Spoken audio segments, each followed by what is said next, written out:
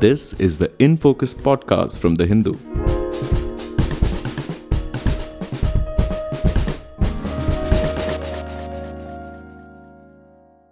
Hello and welcome to the Hindu's In Focus podcast with me, Amit Barua, your host for this episode. A possible berthing call by a Chinese surveillance vessel, the Yuan Wang 5, at Sri Lanka's Hambantota port has led to Beijing protesting loudly about New Delhi's suggestion to Colombo that the tracking ship be denied entry. Colombo has said that it had asked Beijing to defer the call by the Yuan Wang 5 at a time when the country faces a dire economic crisis. After Indian concerns, the Chinese, in a harsh statement, asked New Delhi not to disrupt normal exchanges between Colombo and Beijing. The Chinese ambassador to Sri Lanka also had a meeting with President Ranil Wickremesinghe about the issue. Can India ensure the Yuan Wang 5 does not come calling to Hambantota?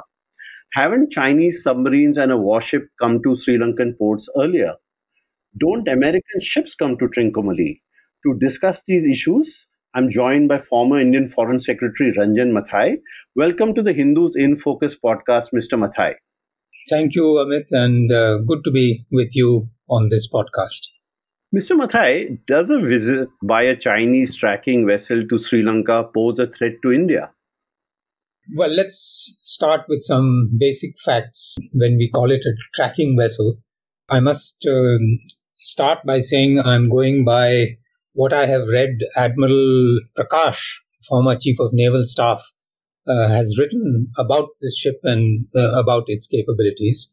It's called the Yuan Wang 5. It's one of a class of surveillance ships which are part of the People's Liberation Army Navy Strategic Support Force, actually called Strategic Support Force.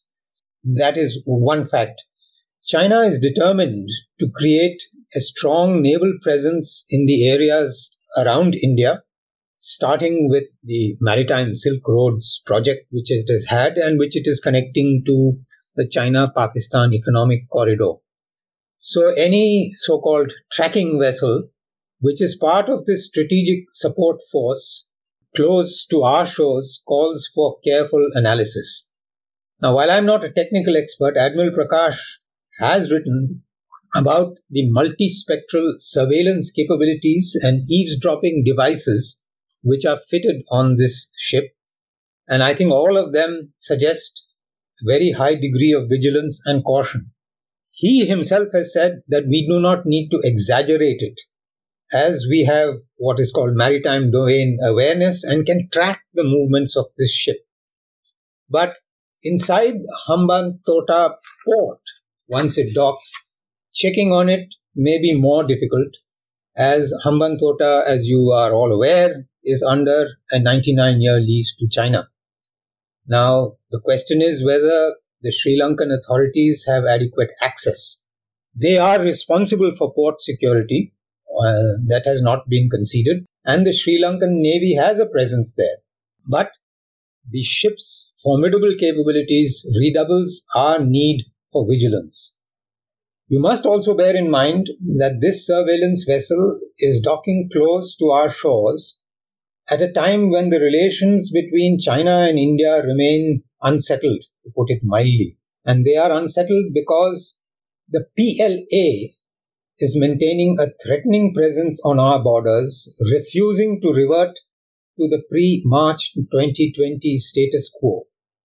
And the PLA Navy forays are part of the strategy of keeping India unclear about China's intentions. The PLA Navy, as we have all seen, is now flexing its muscles in international waters, in the South China Seas, everyone knows what it has been up to on all around Taiwan. In fact, inside Japan's economic zone also it has fired missiles. So on balance, yes, I would say the presence of this ship in Hambantota would be a threat, not one which should be blown out of proportion, but certainly one which calls for very high-level policy attention. Mr. Mathai, there have been occasions earlier also when a Chinese submarine, later a nuclear-powered submarine and a warship have visited Colombo port. So, how would you see that? How would you see this visit in the context of what has happened earlier? Well, yes, you're right. In the past too, there have been visits by ships of many, many navies, as you have pointed out.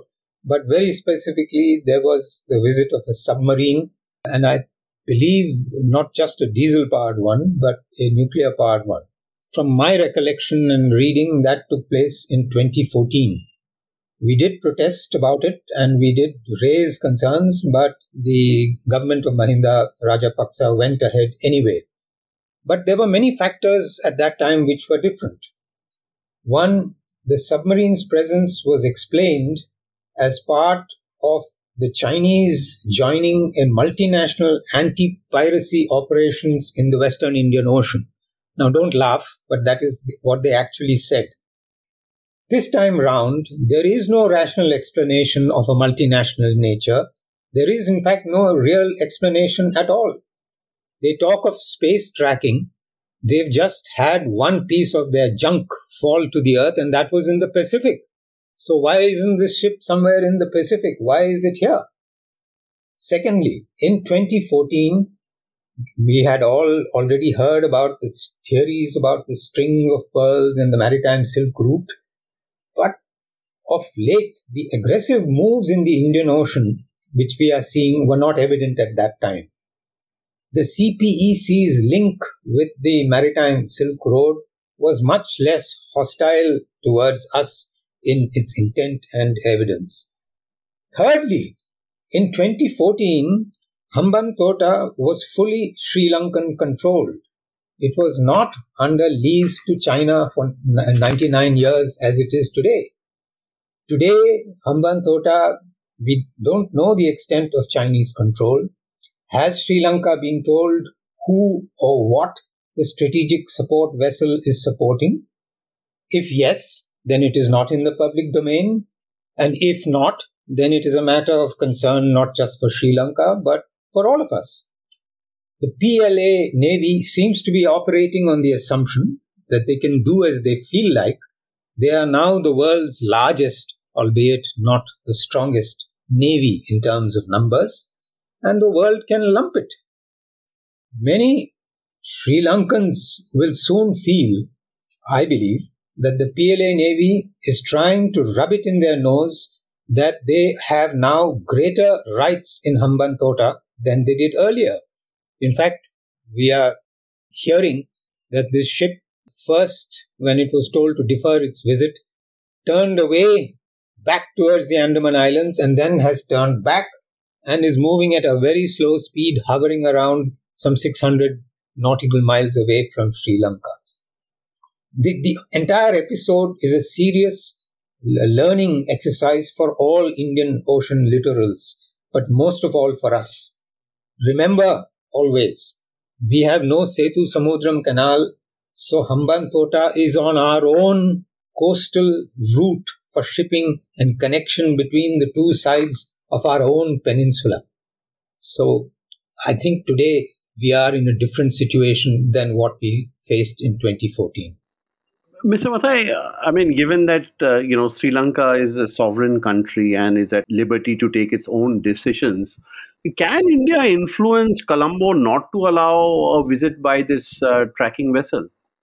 Look, it's very clear that Sri Lanka is at full liberty to decide on any sovereign action which it wishes to undertake. Can India dictate terms? I absolutely agree that it cannot. Every sovereign state can choose it. But from what I have read and what is in the public domain, India has not dictated terms to Sri Lanka and will not. The reports are that we have made our concerns about our security very clear.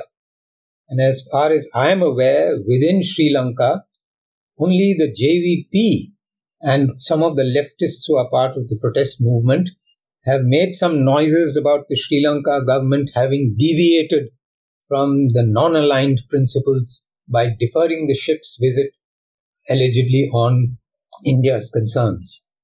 So yes, to go back to your question, Sri Lanka is certainly at liberty to choose its course of action, but It is also a close partner with India on maritime security issues based on government-to-government agreements. This cooperation, which has been going on for some decades, was expanded in 2012 to trilateral cooperation with the Maldives, and now we are in what is called the Colombo Security Conclave, along with Sri Lanka, Maldives and Mauritius as members, with Bangladesh and Seychelles as observers. As recently as July, we met in Kochi and resolved to join hands for maritime security. Colombo will surely not want to disturb these arrangements, which are now not just between India and Sri Lanka, but wider among all the littorals, though China may certainly be trying to upturn them. There's some need to look at historical background also when you talk of the kind of liberties of countries to allow ships or not.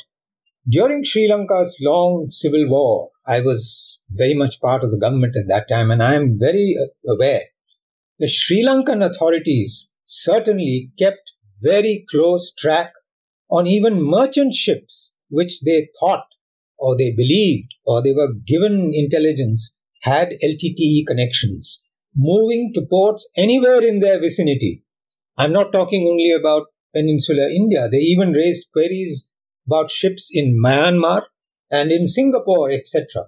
That's an old story, but they were doing it for their security. Later on, they got real help from the Indian Navy in interdicting supplies meant for the insurgents.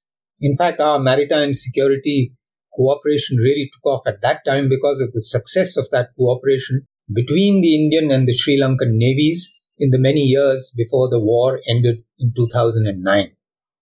So, when national security is at stake, the question of how you use your liberty is important, and I think Sri Lanka understands that fully. It is not as if Sri Lanka is unaware of China's threats to India and the ongoing situation on our border. It is also aware, if you read occasional think tank reports and what Sri Lankan officers say, that the PLA Navy of today is not the PLA Navy of 2014 or 10 years ago. The PLA Navy now seems to act like its time has come, and it has thrown its weight around and is capable of throwing its weight around beyond the South China Seas. It has been, as I already said, very aggressive towards many East Asian neighbors, and it is showing a notable belligerence towards Australia and the Quad. It is spreading across the Indian Ocean into the Atlantic area. Now, Sri Lanka has always made it clear that it does not want to get sucked into a competition between China and the US or China versus the Quad. So I think within Sri Lanka itself, many would see the Chinese effort to enter Hambantota now, after many months of silence when Sri Lanka was in dire straits and Chinese did very little to help them, would be seen as an act of pressure, not really giving Sri Lanka the liberty to choose. I think much depends on how the story is explained to the Sri Lankan people by the media and their political parties, and that is an ongoing story. We have to wait to see how it plays out. The whole story, incidentally, is very curious because the Chinese asked for permission when there was chaos in Colombo, and I'd like to say a little bit more about that later. But by and large, that is how I would put the background to this question of the liberty of Sri Lanka to take its own decisions. Mr. Vadha, you make an important point that in the past, India and Sri Lanka have had great strategic cooperation, including, neutralizing threats which were directly aimed at Sri Lanka in the form of, LTT military supplies. And I do recall one instance in which a leading LTT member was killed during such an interdiction of India's coast. So are you, in a sense, suggesting that Sri Lanka should recall this history and Sri Lanka should remember who its friends are? Look, I don't think we need to say should. I think the Sri Lankans have one thing they have demonstrated in their independent existence is their capacity for pragmatism and for independent thinking. I think there are enough voices within their establishment, within their navy, within their foreign office, within their political parties who understand this. And we don't have to tell them that. They will act like they will on their own. If I can just give you one minor excursion into history, which I have a tendency to talk about. In the 1950s, when, the Cold War was at its height, and they entered into what was called the rubber rice deal with China. They were actually threatened by the West that this was a hostile act, etc., etc. But they saw it as being in their interest because it really worked in their favor. So they went ahead with it. 12 years later, 15 years later, when they didn't need it, it ended. So I have a feeling that the Sri Lankans don't need to be advised by external interlocutors. This is a rationale and a policy calculation they will arrive at on their own.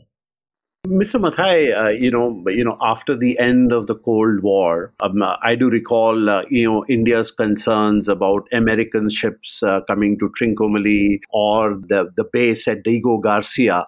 All these issues really dominated the headlines in Indian newspapers at one time. But over a period of time, these have receded into the background. So, are we seeing, in a sense, with the Chinese aggressive posture in Taiwan and, this Yuan Wang 5 incident and what happened a couple of years ago in the Galwan Valley when Indian soldiers were killed by Chinese troops? So, all these kinds of things, do they suggest to you that we are now in a phase of a new Cold War? I believe that could be one way of describing it, with one difference. See, when the Cold War was at its height and we were among the leaders of the non-aligned movement and Sri Lanka was also one of its most ardent proponents, the issue was not taking sides, not getting involved in other people's battles. In the present case, we are faced with a situation where China is actually on our borders, has demonstrated hostility towards us, is openly providing aid, comfort, and support to countries which are causing terrorist attacks on us. So it's a different ball game. So the question is now no longer one of a kind of global competition in which you want to stay out of. This time round, you are being brought into a situation where a country which is actually inimical to you is in your oceans and it's in your borders, and you need to, I think, calibrate your policies accordingly. So does this mean that, the old China, as it were, one which, spoke of external peace so that it could develop internally, do you see that is there a fundamental shift in the Chinese approach? Or is this what recent events are showing us?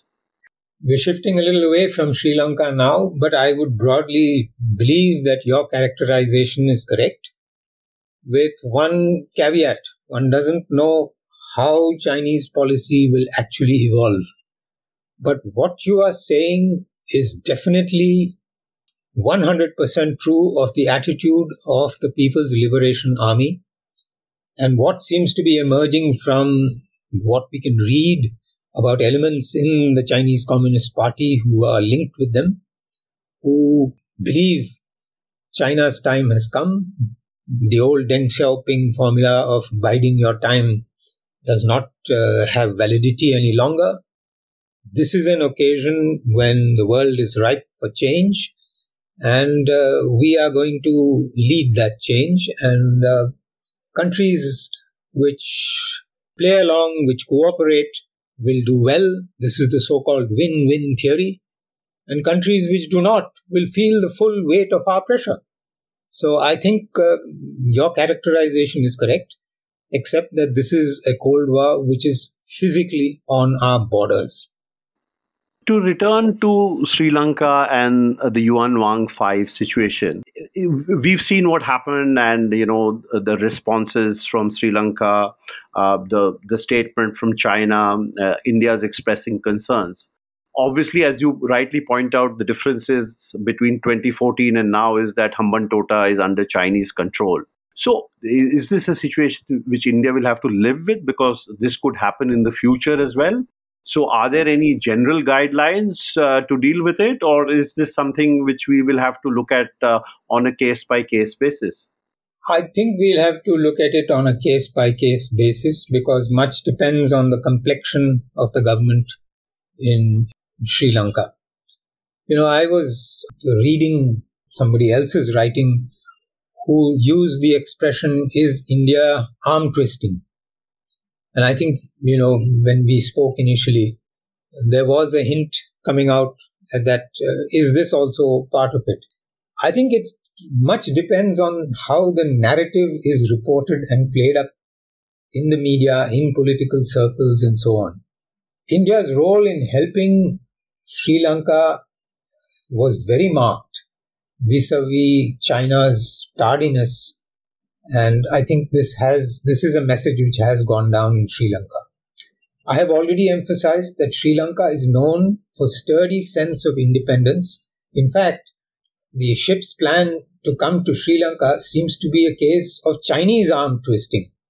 Please recall that in 2019, when he was elected president and Mahinda Rajapaksa, his brother, was appointed prime minister, Mr. Gotabaya Rajapaksa said publicly that he wanted to undo the 99-year lease and take the port back under full Sri Lankan control. This is on public record. The problem was they didn't have the money to repay the Chinese loans. And the Chinese applied pressure to make sure they stayed there. Mind you, there's another very interesting date to be kept in mind. When did they ask for permission for this ship? It was precisely during that political vacuum when Gotabaya Rajapaksa was on his way out, but he was still formally the president, but he had no longer the power. That is when they dropped this idea that we want our surveillance ship in the port.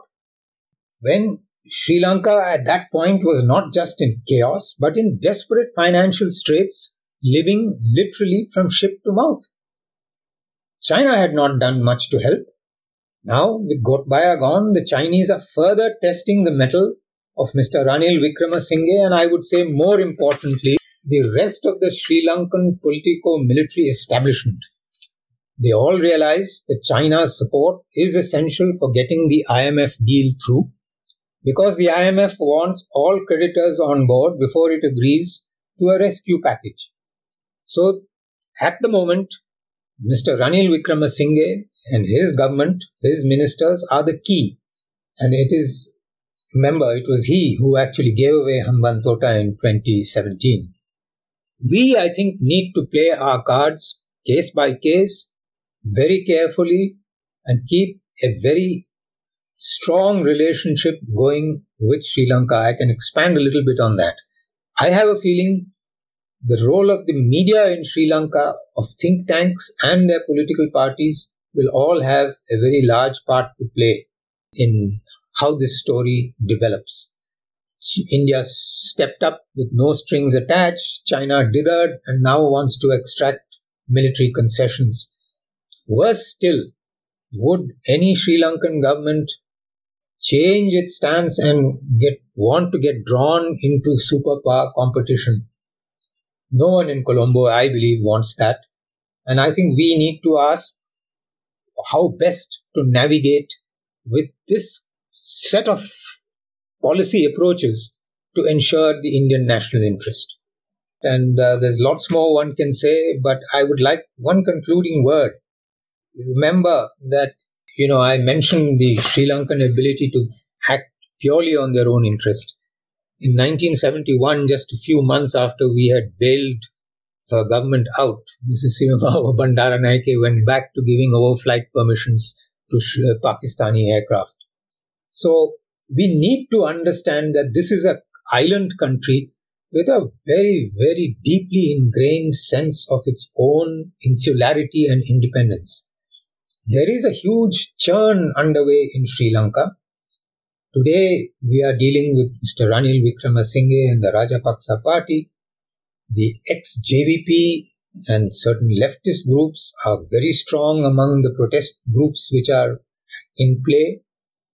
But there are lots of other voices calling for a change in the political system, for greater communal and linguistic harmony, for greater changes within their economy. All have great opportunities for us, combined with considerable danger. We have to keep our friends close among all the major parties, among all the major communities, with the Sri Lankan armed forces, with their banking and business community, and most of all, with their young people, their millennials and their professionals. Thank you. We leave it there for this episode of the Hindus in Focus podcast. Thank you very much for talking to us, Mr. Mathai. You're very welcome, and it was a great pleasure to be here. Thank you. In Focus will be back soon with analysis of the biggest news issues. In the meantime, you can find our podcast on Spotify, Apple Podcasts, Stitcher, and other platforms. Just search for In Focus by The Hindu. We'll see you soon.